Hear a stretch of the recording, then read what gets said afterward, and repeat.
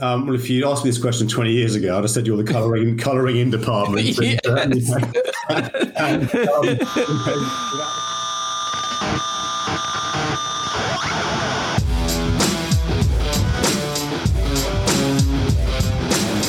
Hello and welcome to episode 59 of Rockstar CMO FM. The M is for marketing and the F is for, well, you decide. As you're probably wondering, does the world need another effing marketing podcast? I'm your host, Ian Truscott. I'm not a Rockstar CMO, but this podcast serves as my excuse to chat with marketing friends, old and new, that I've met through my marketing career and share some street knowledge that will hopefully bring out a rockstar in you. Come say hello. We are Rockstar CMO on Twitter and LinkedIn. This episode was recorded on Friday the 23rd of April, a beautiful week here at the Rockstar CMO Penthouse in London, and I hope you've had a good week and you are well, safe and staying as sane as you feel you need to be. In today's show, Jeff Clark returns. We continue to discuss privacy. I meet Alex Lowe, who gives us a sales perspective on the sales and marketing relationship. And I again get transported away in the Rockstar CMO virtual bar to join my friend Robert Rose for a chat and a cocktail. Right, let's get started, shall we?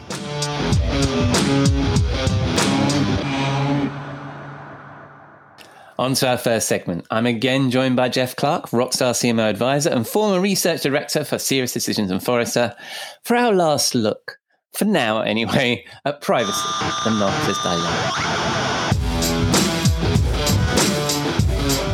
Hi, Jeff. Welcome back to Rockstar CMO FM. How are you, my friend? I am doing fine. Happy end of the week. Yes, absolutely. It's actually Friday, not even through the magic of podcasting. We're actually doing it on the day before I release it tomorrow. So yes, very fresh, hot, fresh podcasting content. Still fresh. Well, your production genius just, bang. And they always sound so good. Especially the cocktails you have at the end. It's kind of like, oh, geez, I hear the ice and the bubbly. And, It genuinely happens. There is some, and I'm recording that with Robert later on today as well. So it's a full day of, well, not a full day, a couple of little segments here. So all the content this week is very fresh. Now, last week, as we continue with our series of Privacy, the Marketer's Dilemma, last week, we were talking about, and I think this will be the last week we talk about privacy, right, Jeff? I think perhaps move on to something else next week. Yes, I'd like to keep the rest of my thoughts private. Probably for the best. And so we're going to, last week, what we were talking about was how building trust is an essential element of the whole privacy debate, right? Which is that people that trust us as brands, as organizations, are more likely to share their data with us, which informs our marketing, makes the world a better place, right? Correct. We know that marketers we need the data, right? And we all talked about how, people would trust their data to Apple and their iPhone more than they would to Facebook or something like that, because of the track record they have around trust and the way they've built a brand around trust. So, from our perspective, when we get somebody into that customer journey as marketers, and specifically you and me have mostly worked in B2B, how do we get to that point? Because we're not all Apple. And my usual thing that I toss over to you when we have a hard topic to discuss. What say you, Jeff?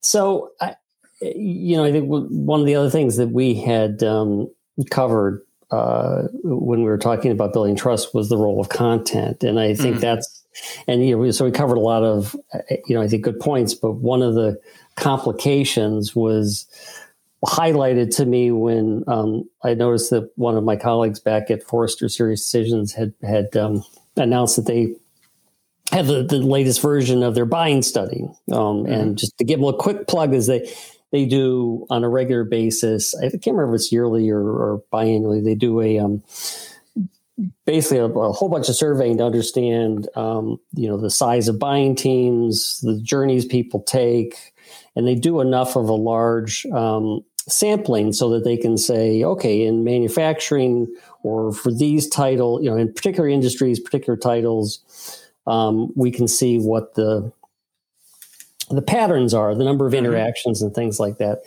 And that's one of the things I just remember is really like it illustrates how complex a buying process is, and how difficult it is when you think about, everybody wants to get to, some C-level person, CIO, COO, blah, blah, blah, blah.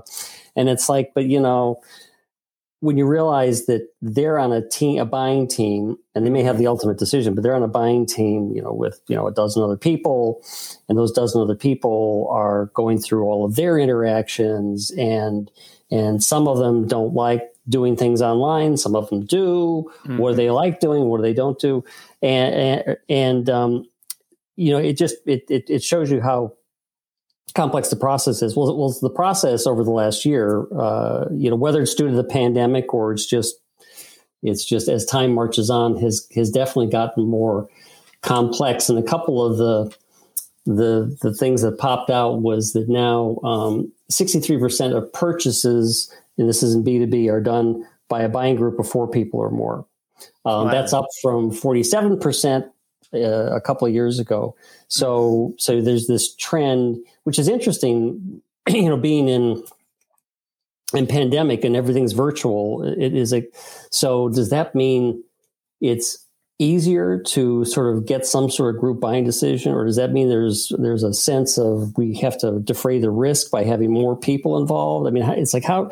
I'm not exactly sure, and I don't think the study really teases out. So why is that I think that's interesting, because what I have heard in a different context is that organizations are finding it weirdly easier to get people together to collaborate now that we're all virtual. So it's easier to put together a team of 6 people to review something for an hour when you're all on Zoom across the globe than it ever was when it all had to be done when we were traditionally doing it in person. It certainly, and it does break down the barriers, because I know I've worked at a couple of companies that were very headquarter oriented. So like if you're in the headquarter, you're in the bubble, or you're in the glass tower or whatever. Yeah. And it's like, and then the tough thing is that the people in Germany or wherever would always say, those guys, they make decisions on their own. They never consult us. Yeah. And so you're right. Now it's a lot easier to bring in whatever the team is, and then that wall between the headquarters and outside just isn't quite as evident. The other thing was the number of interactions people take, and this is for an individual. So if you got 4 people in a buying group, the number of average interactions each individual went from 17 to 27. So it over the years, it was kind of inching up, and 17 was, for a while, was kind of like a little magic number that you'd say. You realize that the average person in a buying situation is doing 17 interactions. And what could those be? The website, your downloads, your podcast, your webcast. But as a content marketer, I argue the way I use that is they're interacting with 17 pieces of content, or 15 or 16. And that's I think that was some of what we were saying last week, wasn't it? It's actually your content that's going to build trust. But one of the things that leads to like the next part of the complicating factors is that sometimes that content is literally something that somebody wrote or recorded or whatever, but sometimes it is an interaction with a person. Yeah. And that person needs to be armed with content. And so the other thing that that came out of the recent kind of roundup of the study is that people are going everywhere. And this is probably nothing new. People are going everywhere for these interactions. They're going to webcasts and podcasts. They're going to certainly, websites, but they're also talking to peers, industry experts. Yeah. And so, and the ability to interact more easily, it's probably easier to call up, somebody from previous, point in your career and say, hey, I'm trying to solve this problem. And what have you run into? Yeah. So it's funny, on this show, I've got an interview with Alex Lowe coming up. in the way that this show is sequenced, it comes up. But I've already recorded it just to ruin the magic of. that won't be as fresh as this one will be. No, I recorded it yesterday, and he was talking. And as the listener will hear, he talks from a sales perspective about that very same topic that you were just saying about all the multiple touches, and that then leads them to, that's what happens in the sale. Yeah, and so from a marketer's dilemma perspective, it's like, so if if the customer and the various people in the buying group at the customer or prospect, if they're going to be talking to colleagues that may have listened to an influencer, or if they're going to be talking to a sales rep, or if for some reason you've got somebody from services or support that's in contact with the client, the account, and it's like they're going to talk to them. So now my content challenge is magnified by the number of people and the number of ways that the message needs to get out. And actually, there's a couple companies that is really I've been dealing with, and we've been talking about as kind of rockstar CMO clients who that's like their big challenge. The big challenge is that you've got all these people that are interacting with an account.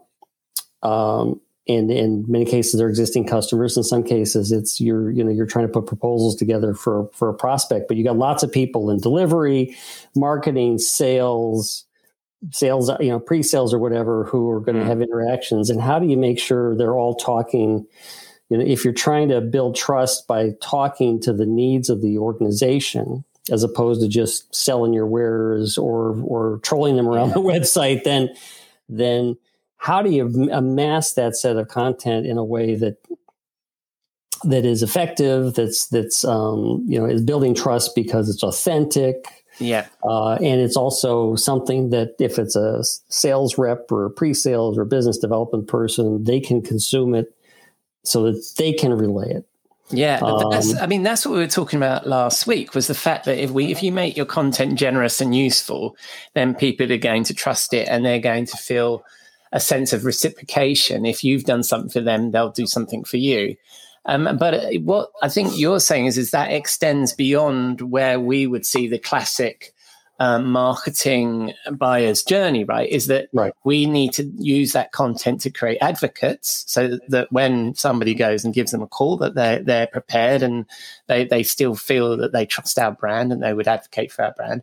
But also, what you're saying there as well is that I think we've talked about this before on the show, is about the sale, the gap, the content gap when it comes to sales, is that we focus a lot of our effort on content in the marketing end of the buyer's journey, but as soon as things that we directly control. But as soon as either a service rep, a business development rep, or a sales guy touches that customer, they're less well served, because they're almost going on the website for themselves to figure out what the hell marketing's been talking about. Or I remember a campaign that we ran at our previous employer where I think the theme, we were selling a product called Campaigns, and we had a campaign that said "Campaigns are dead," and it was meant to, it was that thought leadership that was meant to provoke a response and go, "What do you mean?" And then you tell them how your product. Anyway, to cut a story short, is that people in sales were like, WTF? What do you mean? I'm out here selling this thing, and you're saying no, wait, and it's like, oh, but then you got to explain it, and it's like, oh, geez, we missed. And one of the things that I don't know, I always talk about with clients at Serious Decisions is that sales enablement, or just enablement, is like one of the key parts of a campaign. Yeah, it's like I've got my messages to the client, and then I've got to package all these things up and say, and here's why and here's the data, and our understanding of the client need is why we're saying this. So you get it, so that you can translate it back and have confidence in it. Absolutely, and I think one day I'll talk to somebody, and when I ask them what they want to throw in the Rockstar CMO swimming pool, it's going to be that things are dead. I mean, it's a marketing trope, isn't it? That you describe a thing as being dead and then rebuild it up, and basically you're describing pretty much the same thing. It's just different because you're redefining the category. I think we should just jump ahead and throw it in the pool right now. Something because we're stray. I mean, I love it that we stray because it's. I love talking about content anyway. But we strayed a little bit away from privacy in so much as the consumer's concerns and the way that we need to build up this level of trust.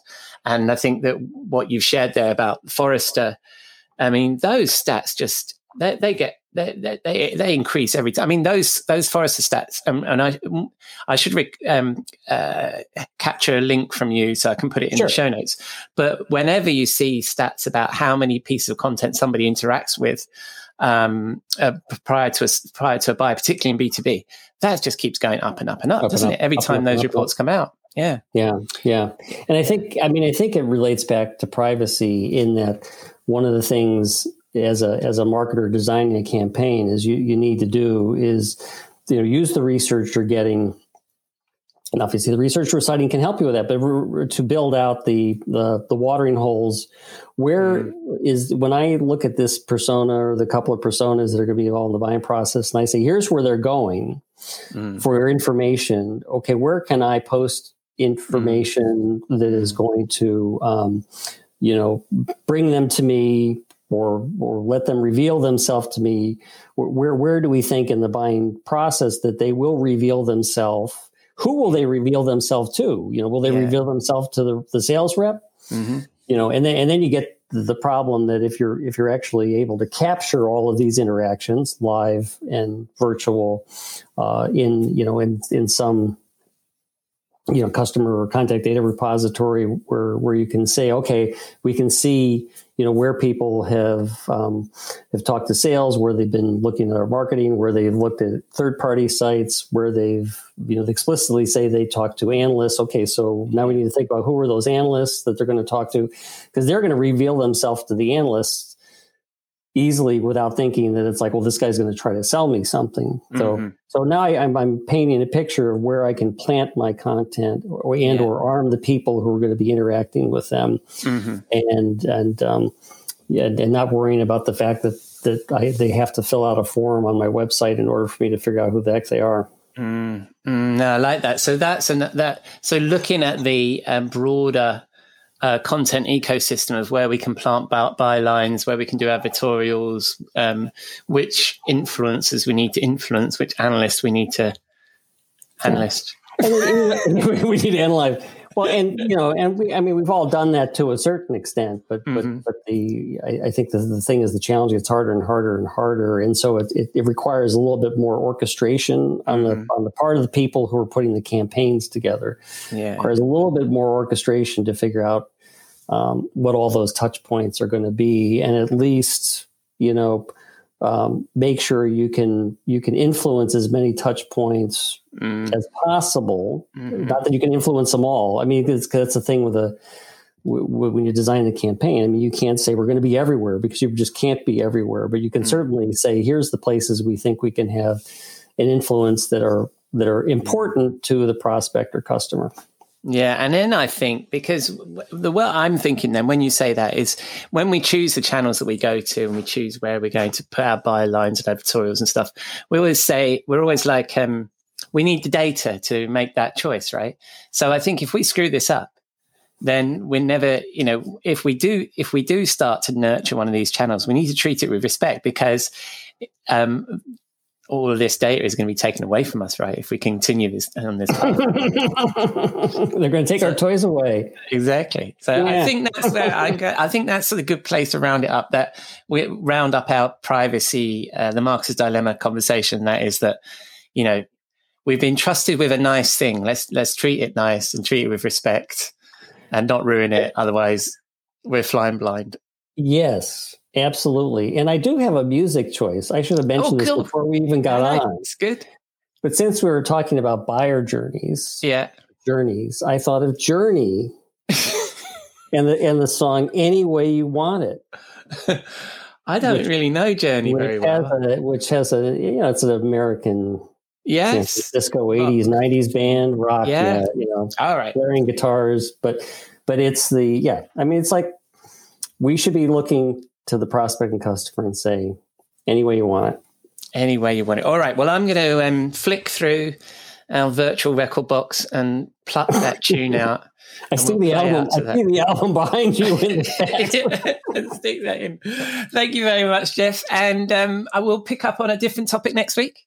Sounds good. I look forward to it. Cheers, mate. Any way you want it, that's the way you need it. Any way you want it. She loves to laugh, she loves to sing, she does everything. She loves to move, she loves to groove, she loves a lot of things. All night, every night. Thank you, Jeff. And of course, as soon as I Googled Journey, Any Way You Want It, I had heard it. A classic rock track from 1980. And I can't deny Jeff's choice based on the relevance of the title and the band name. Even if, at this rate, I'll be publishing this show on an 8-track. If you don't know what an 8-track is, kids, you best Google it. I will, of course, include links to Jeff in the show notes, and you can find those at rockstarcmo.fm. On to my guest interview. We talk a lot on the show about the relationship between marketing and sales, and Alexander Lowe has over 15 years business development experience working within professional services, formerly of PwC, Berwin, Leighton, Paisner, and JLL. He has spent the last 4 years consulting back into the industry, helping sales and marketing teams understand how to build social media and the behavior changes required into their go-to-market strategy. Recently, he joined good friend of the show, Kate Bradley-Chernis at Lately, an AI-driven content creation, scheduling and amplification technology company where he heads up their enterprise business. I hope you enjoy this conversation.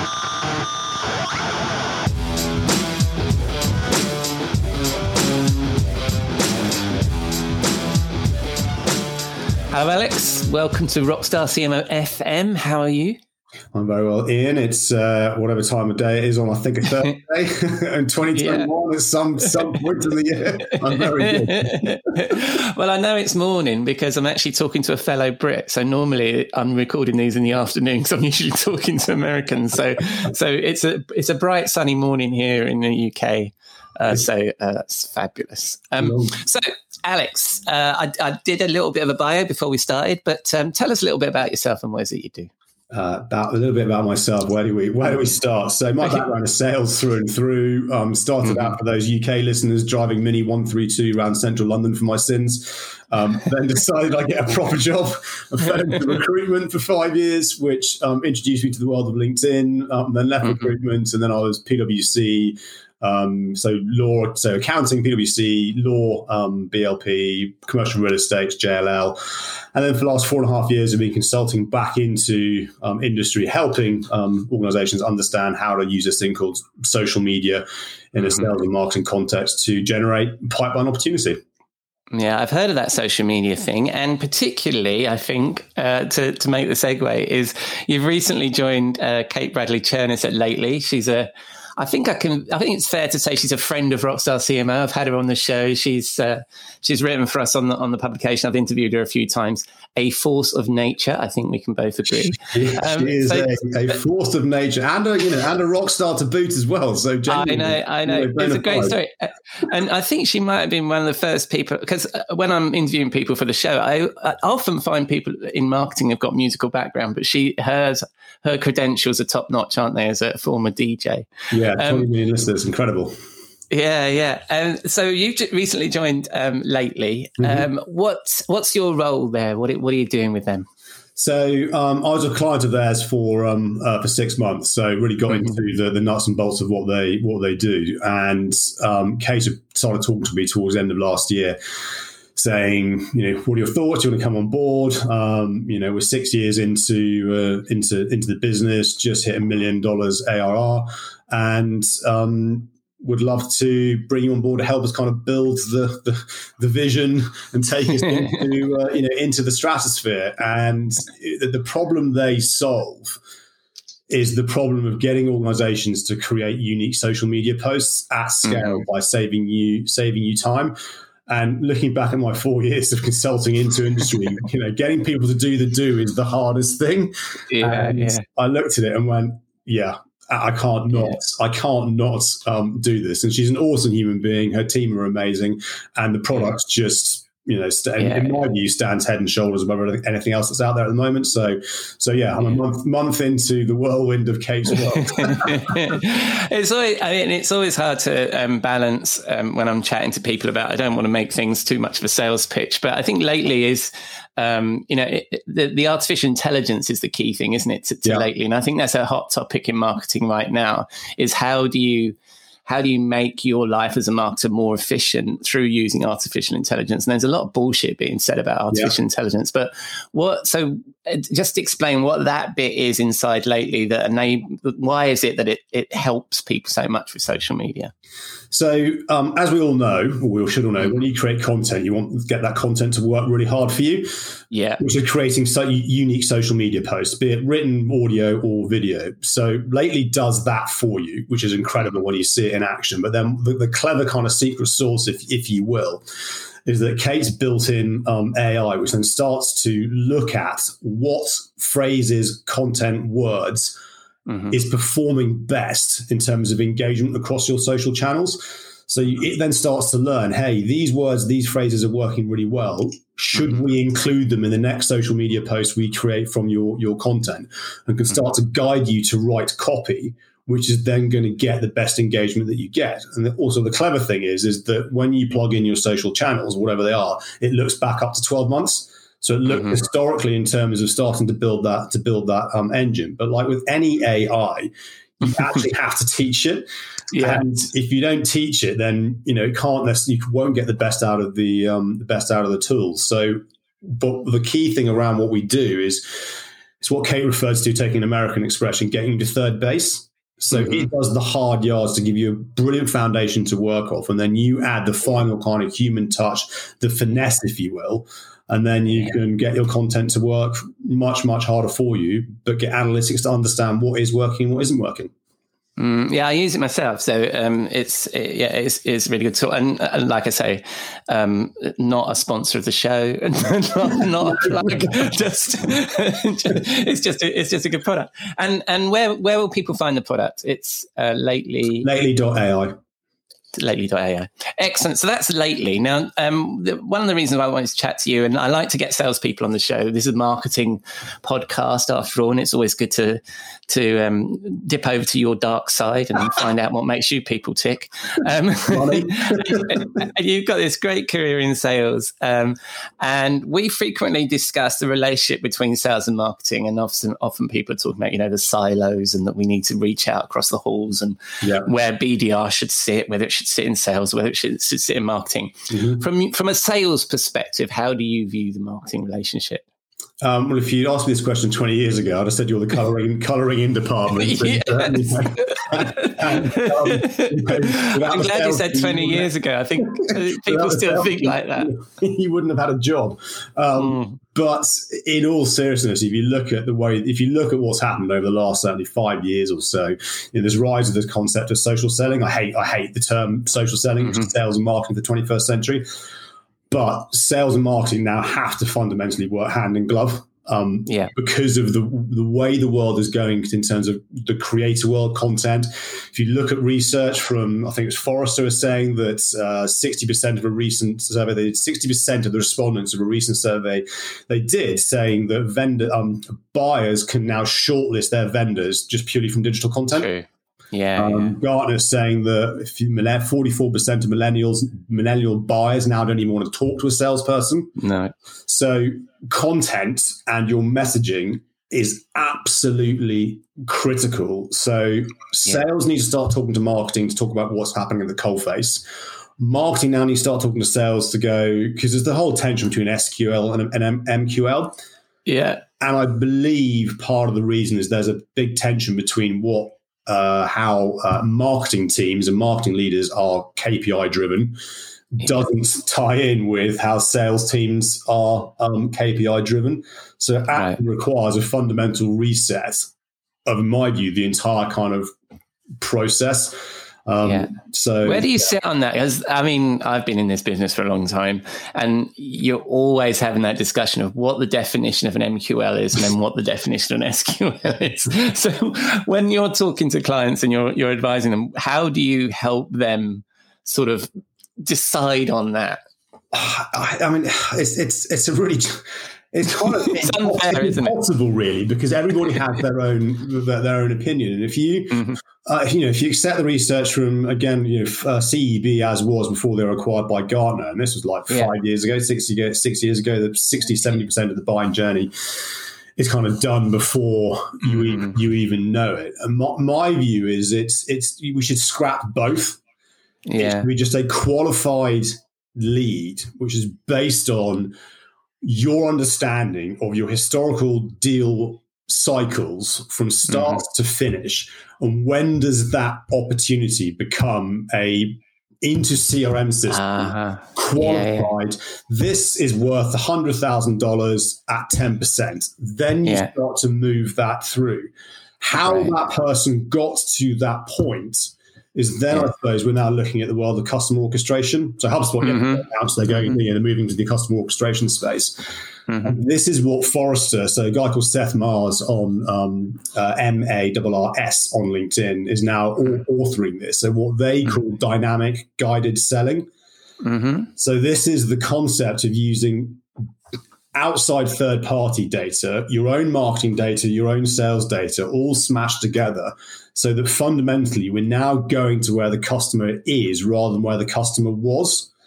And the challenge is we've all been looking at stuff historically rather than now looking, forward. And I've been on a few other podcasts with some CX specialists in this space, and they say what COVID has done is actually, and it's across both B2C and B2B, has rendered historical data useless. Because we're now buying very, very differently. So this is actually where we need to be, is actually looking at our sales data, our marketing data, the boring stuff, as Seth refers to it. And feel free to listen to my podcast on I'm always promoting other people's podcasts on the show. And that's called Death for Salesmen, right? But if you look at me today, before joining Lately, I was running my consulting business. And I had to become a marketer, marketer. I had to understand how to create content. I can use Canva now. It's insane. I'm editing my own videos. I'm editing my own podcasts. Which in a large organization that would have been done by somebody else. Some of the sales people I'm seeing out online now are creating incredible video content, written content themselves, because their sales leaders understand the new world order and allow them to do it, because it generates business opportunity.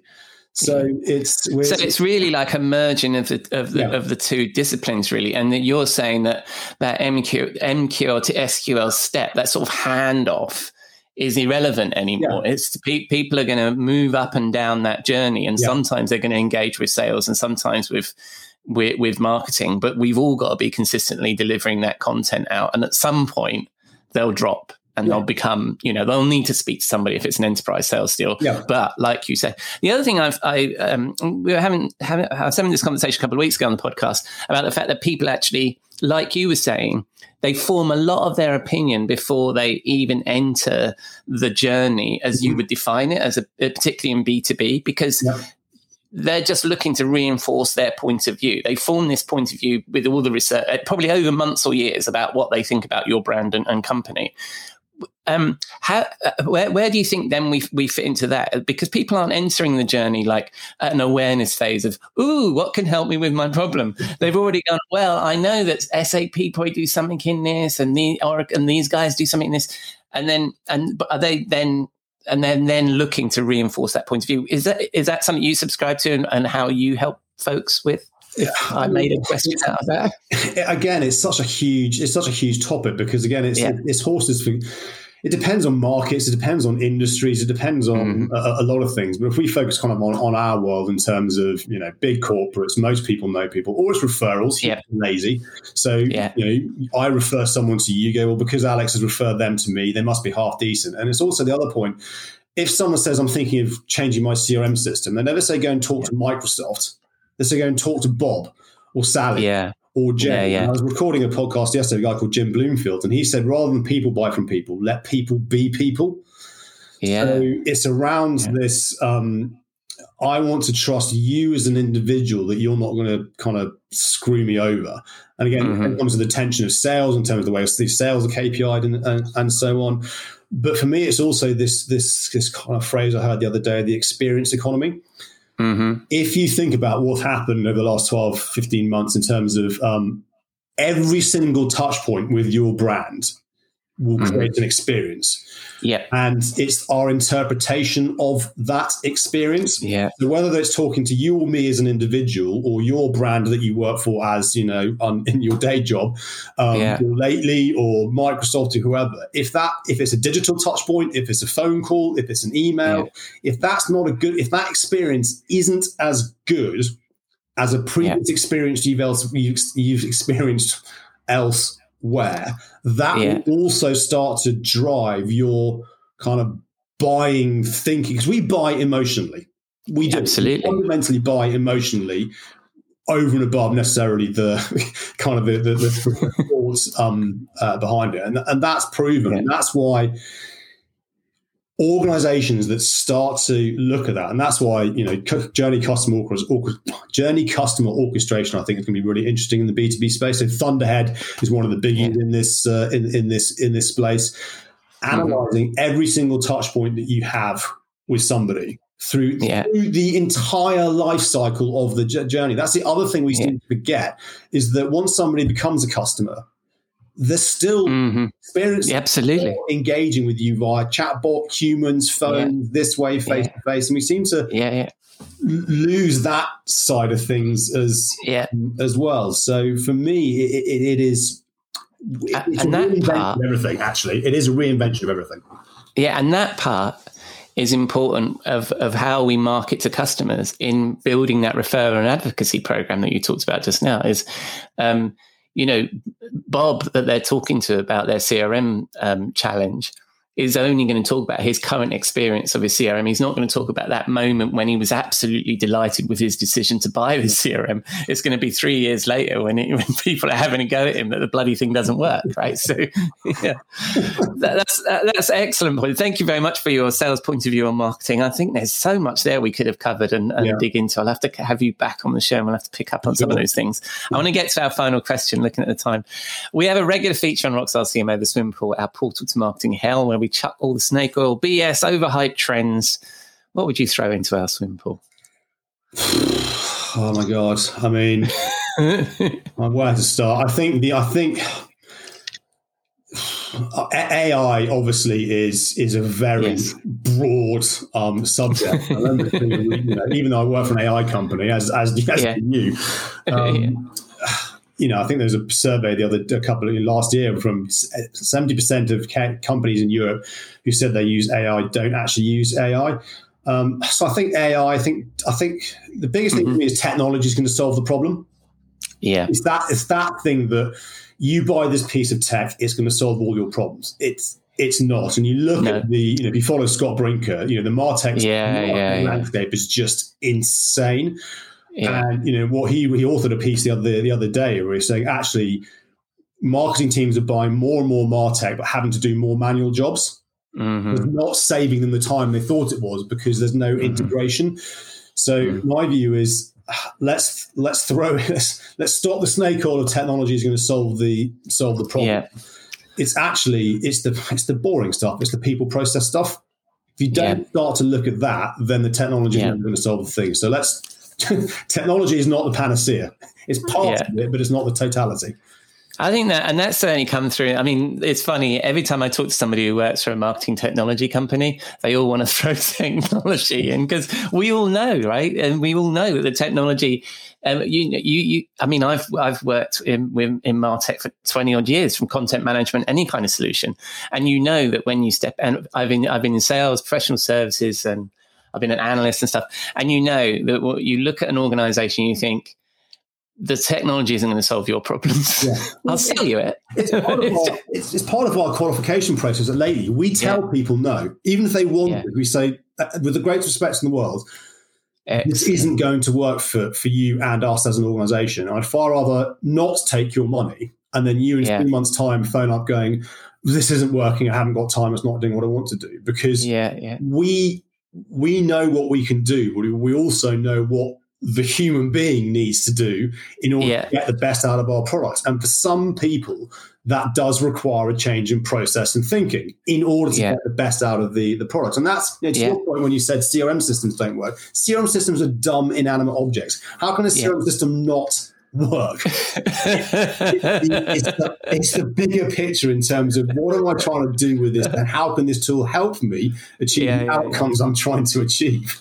And like you were saying just a little while ago, I mean, if you've got a fundamental issue about the understanding of what an MQL and SQL is, automating that process isn't going to help if you haven't got the relationships with your sales team. No, that's perfect. Well, thank you very much, Alex. And when listeners spin the dial on the interwebs, where would they find you? They find me everywhere. I mean, LinkedIn, Twitter. That's true. LinkedIn, Twitter, Facebook, Insta, TikTok. Genuinely, I'm on TikTok. I think you might be the first guest I've had that's actually on TikTok, apart from maybe El Michelle Smith. But I think you're the first, so we'll have to have a look at that. Well, thank you very much, Alex. Enjoy the rest of your day, and I look forward to speaking to you again soon. Cheers, mate. My absolute pleasure. Thank you. Thanks.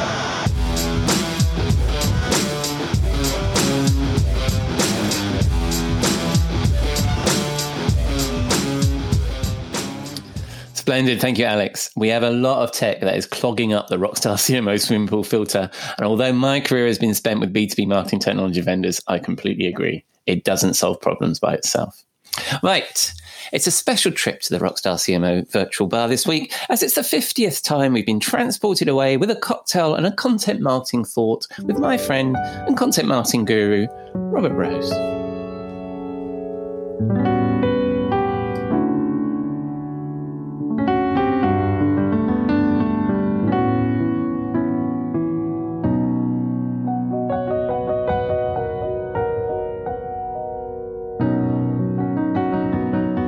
Good evening, Robert. What are you drinking? Oh, hello, my friend. It's really nice to see you here. It's almost like we do this once a week or something. It certainly feels like that. I'm a bit of a tradition. Do you know this is our 50th time? How many? 50. Yeah, because we started 50? episode 9. Yeah, we started episode 9, and this week it's episode 59. I can't believe it. It's amazing. Yeah. Well, I think on that note, this week's cocktail will be very apropos of such. It's one of those weeks. I don't know if you've had one of these weeks where you feel like you didn't get any one big thing done, but you got a jillion little things done. Oh, nice. Yeah. And, I don't know how nice it is. You don't feel like you accomplished much, but you certainly did do a lot. And I'm calling this week's cocktail the Calm, Cool, and Collected, which just means you take some deep breaths and you drink one of these, Calm, Cool, and Collected, and, the week's problems go away for some reason. I'm not really quite sure. Anyway, you get a nice Reposado tequila, as you might expect me to say. I got some cucumber infused water, and a little squeeze of mint, a little cayenne pepper, and a little lime. And it's just a very refreshing, wonderful cocktail. It sounds very nice. And as we have done for the 50th time, I shall attempt to make one of your cocktails using the ingredients of my desktop bar, which I have here. You may be very surprised to learn this. Do not have a Reposado in front of me, but I do have Bombay Sapphire Gin. Yes, I am not surprised that you have gin. My hope is that your gin is not the crap that you've been drinking. Did you put ice in that? I did put ice in this. Yes, nice. It's a lovely spring drink, especially if you're in a situation where it's a little warmer than it has been. All right, so I'm going to put a bit of gin in there. Good. And this is amazing, Robert. I think this might be the closest we've ever been on one of these cocktails, because I am going to put in some flavoured water. Is it cucumber water. Infused? It is cucumber infused. Well, that's fantastic news. Yes. So let me just. This would actually be good with gin too. If you, I can imagine. Maybe I'd skip the cayenne pepper, but otherwise, a little cucumber infused water, some mint, and lime would be a really nice way to do a gin and tonic. Oh, whatever you put in it, Robert, it's delicious. I could definitely drink these every week for 50 weeks straight, my friend. Yeah, there you go. It's weird. If we're not drunk by now, then it's not going to happen. Mm-hmm. So there you go. And I had somebody comment about the sound effects of my desktop bar. Oh, nice. Listeners need to be reassured. That is actually me pouring a drink. So yeah, I mean, it's Friday night there, so you deserve one. This isn't radio. I mean, this isn't, the magic of radio. It's actually really happening. And so we're sipping these delicious drinks. Sorry, what did you call yours? I called it a calm, cool, and collected. Man, I'm having that. So where would we be drinking a calm, cool, and collected? Well, I think we need some place where we can be calm, cool, and collected. So the beach comes to mind. And, I've been very much enjoying... we've done a couple of little travel trips up to the northern coast of here in California. So, and not north, I should be clear, not the northern coast of California, more the central northern coast, which is what they typically call Big Sur here in California. Oh, yeah. And it's just a beautiful, wonderful place. And this time of year is particularly great because it hasn't gotten hot. But nor is it the sort of always cold and gray sort of Wuthering Heights type of weather that you typically see on Big Sur. So it's really, really just a spectacular weather. And sitting on, there's some great coastal restaurants there that I think we could probably find a good, calm, cool, and collected drink on. I love that. Now, our tradition is, this is a podcast started in lockdown, and this virtual bar is to transport us to these wonderful places. And hopefully soon we can actually go. I know you can go there, but I look forward to making that. Well, we can go and sit outside right now. We can't go and sit inside, but it's getting there. It's getting there. Nice. And we can sit every outside week now. Gets us closer. Yeah, we could. I actually sat outside and had a glass of wine that somebody else poured. Very nice. Anyway, so we're sitting outside, very safe, sipping these drinks. What are we talking about? Well, I have to tell you, it was a presentation that I saw last week that sort of set me off. And, so one of the first things that we get asked is, what kind of content should we create? Right. And it, and quite frankly, it's either marketing content or content marketing, depending on your point of view on the world. The question is, well, what should we write? What should we create? And so, we tend to start to get all fancy with our solutions and our big ideas and all of that sort of thing. But one of the things that I notice a lot is that we tend to try and figure out what our audience will want. I mean, because that's the obvious answer, right? Well, what should we create? Well, what does the audience want, right? Or what does the audience need? Yeah. And interestingly, I had a client going through a review of SEO agencies. And one of the things that has really started to become true in SEO agencies is how much they're getting into the creation of content marketing platforms and content as a service, as basically an accessory to what you could buy from their SEO services. It's interesting. I saw a presentation yesterday from an SEO agent, a performance marketing agency that I've used many times. Well, and I could see the evolution of their story is that the importance of the quality of the content. And I'll be curious to see if it matches. So I sat through 3 SEO consultants proposing topics for this client to do a new content marketing magazine. And, so all 3 of them came back and they had PowerPoint presentations, and all of them said varying degrees of the exact same thing. And the presentation went a little like this. Hey, we did some research. Your target audience searches Google X amount of times. Mm-hmm. Here are the top 10 most popular search terms. Yeah. Then next slide, here are the terms they're searching for that your company cares about.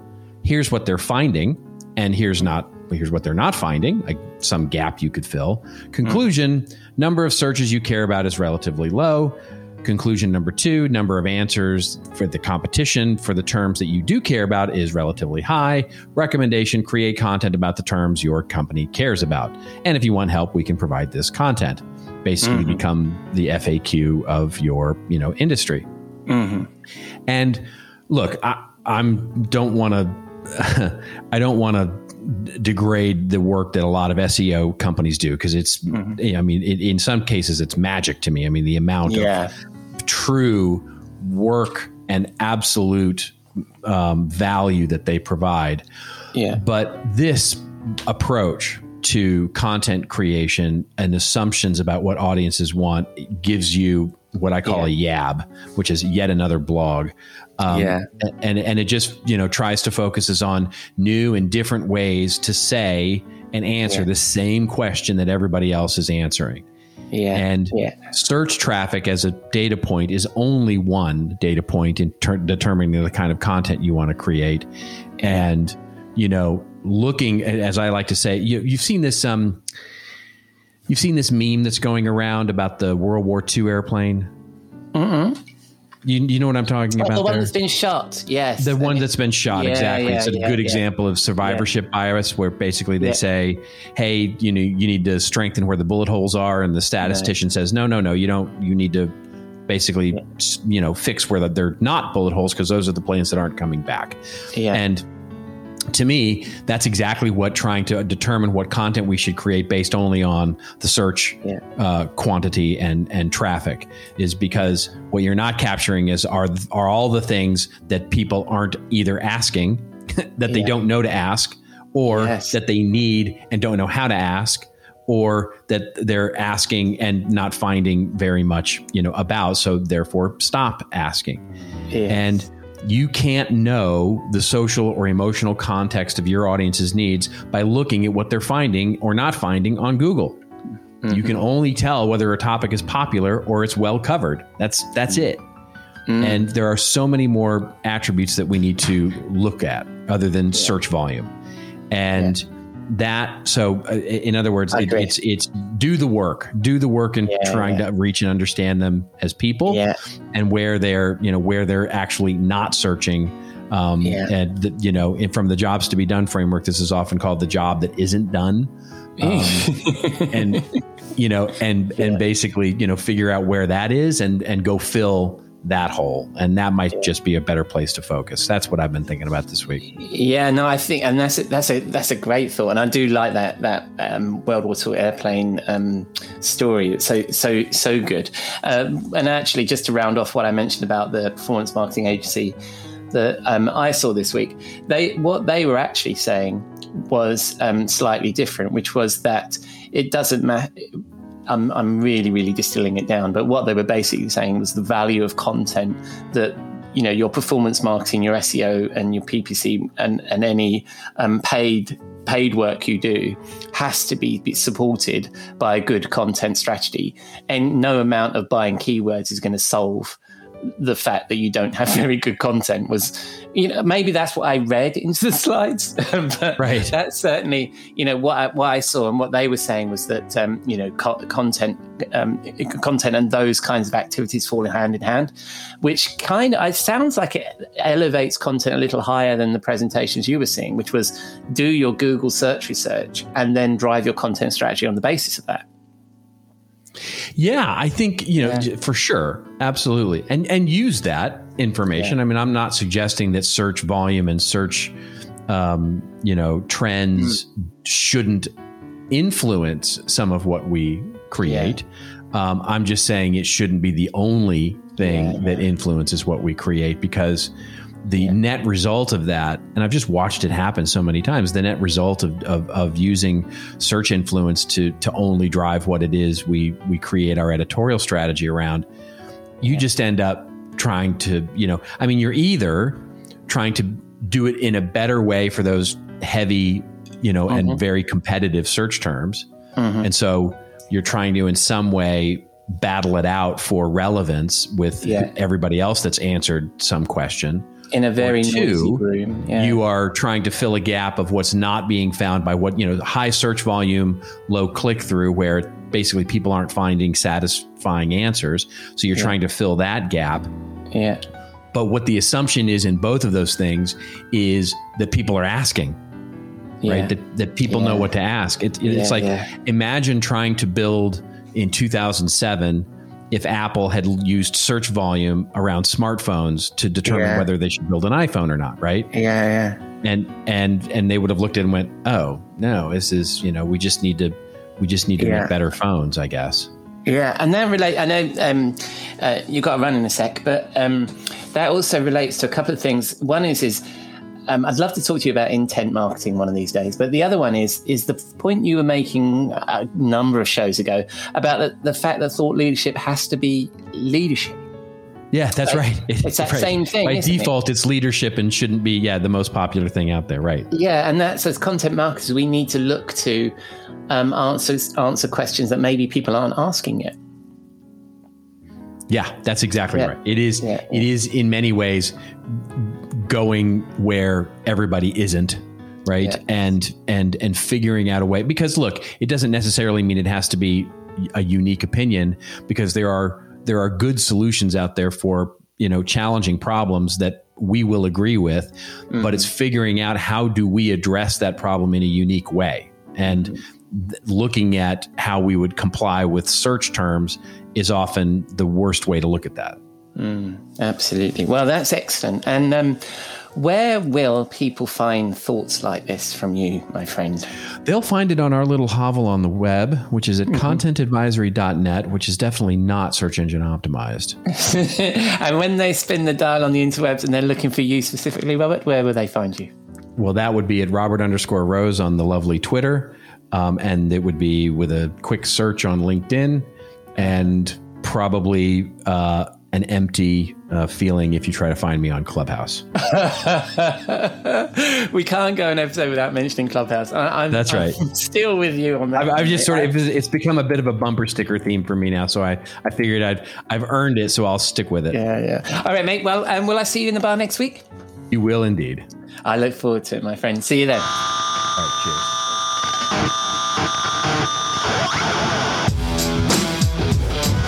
Thank you, Robert. 50 trips to the bar, and I'm very grateful that he's given so much of his time. And maybe after 50 weeks of sterling service, I should retire that gin and tonic joke. Or maybe not. Please let us know what you think, especially if you like the segment. As you heard, Robert is Robert_Rose on Twitter, and we're Rockstar CMO on Twitter and LinkedIn. So, that's a wrap on episode 59 of the Rockstar CMO effing marketing podcast. Thanks again to Jeff, Alex, and Robert. Really appreciate their time. So please check out their links in the show notes, follow them, and take a look at their work. You can find the show notes on your favorite podcasting platform or at rockstarcmo.fm, where you can also find all our previous episodes. But most of all, thank you for dropping a dime into your podcasting jukebox, selecting our track, and driving along with us. I hope you enjoyed the show. Please let me know what you think, especially if you liked a particular guest, you'd like me to chat to them again, or pull up your favourite podcast app, leave a rating, review, or subscribe. Or just keep listening. I'm glad you're here. Next week, Jeff and I will discuss something else. We don't know what. I'm chatting to the founder and MD of Sharper B2B Marketing, Russ Powell. And as you heard, Robert Rose will be back in our virtual Rockstar CMO bar. Until then, I've been your host, Ian Truscott, and I hope you'll again join us next week here at Rockstar CMO FM.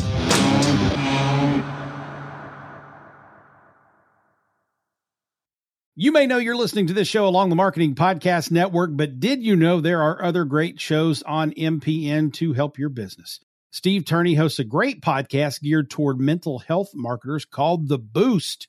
Steve, tell listeners what you cover on the show. The Boost is our podcast, and the tagline is conversations with people promoting mental health. And that's what it is. So it's marketers, company executives, therapists, and mental health advocates talking about what they're doing to move this industry and this important thing called mental health forward. Amazing. And where can people subscribe? I'm big on LinkedIn, so you can find us there, just /Steve Turney, or you can find the show at marketingpodcasts.net, or search for The Boost wherever you get your podcasts. You heard him. Go subscribe. This podcast is heard along the Marketing Podcast Network. For more great marketing podcasts, visit marketingpodcasts.net.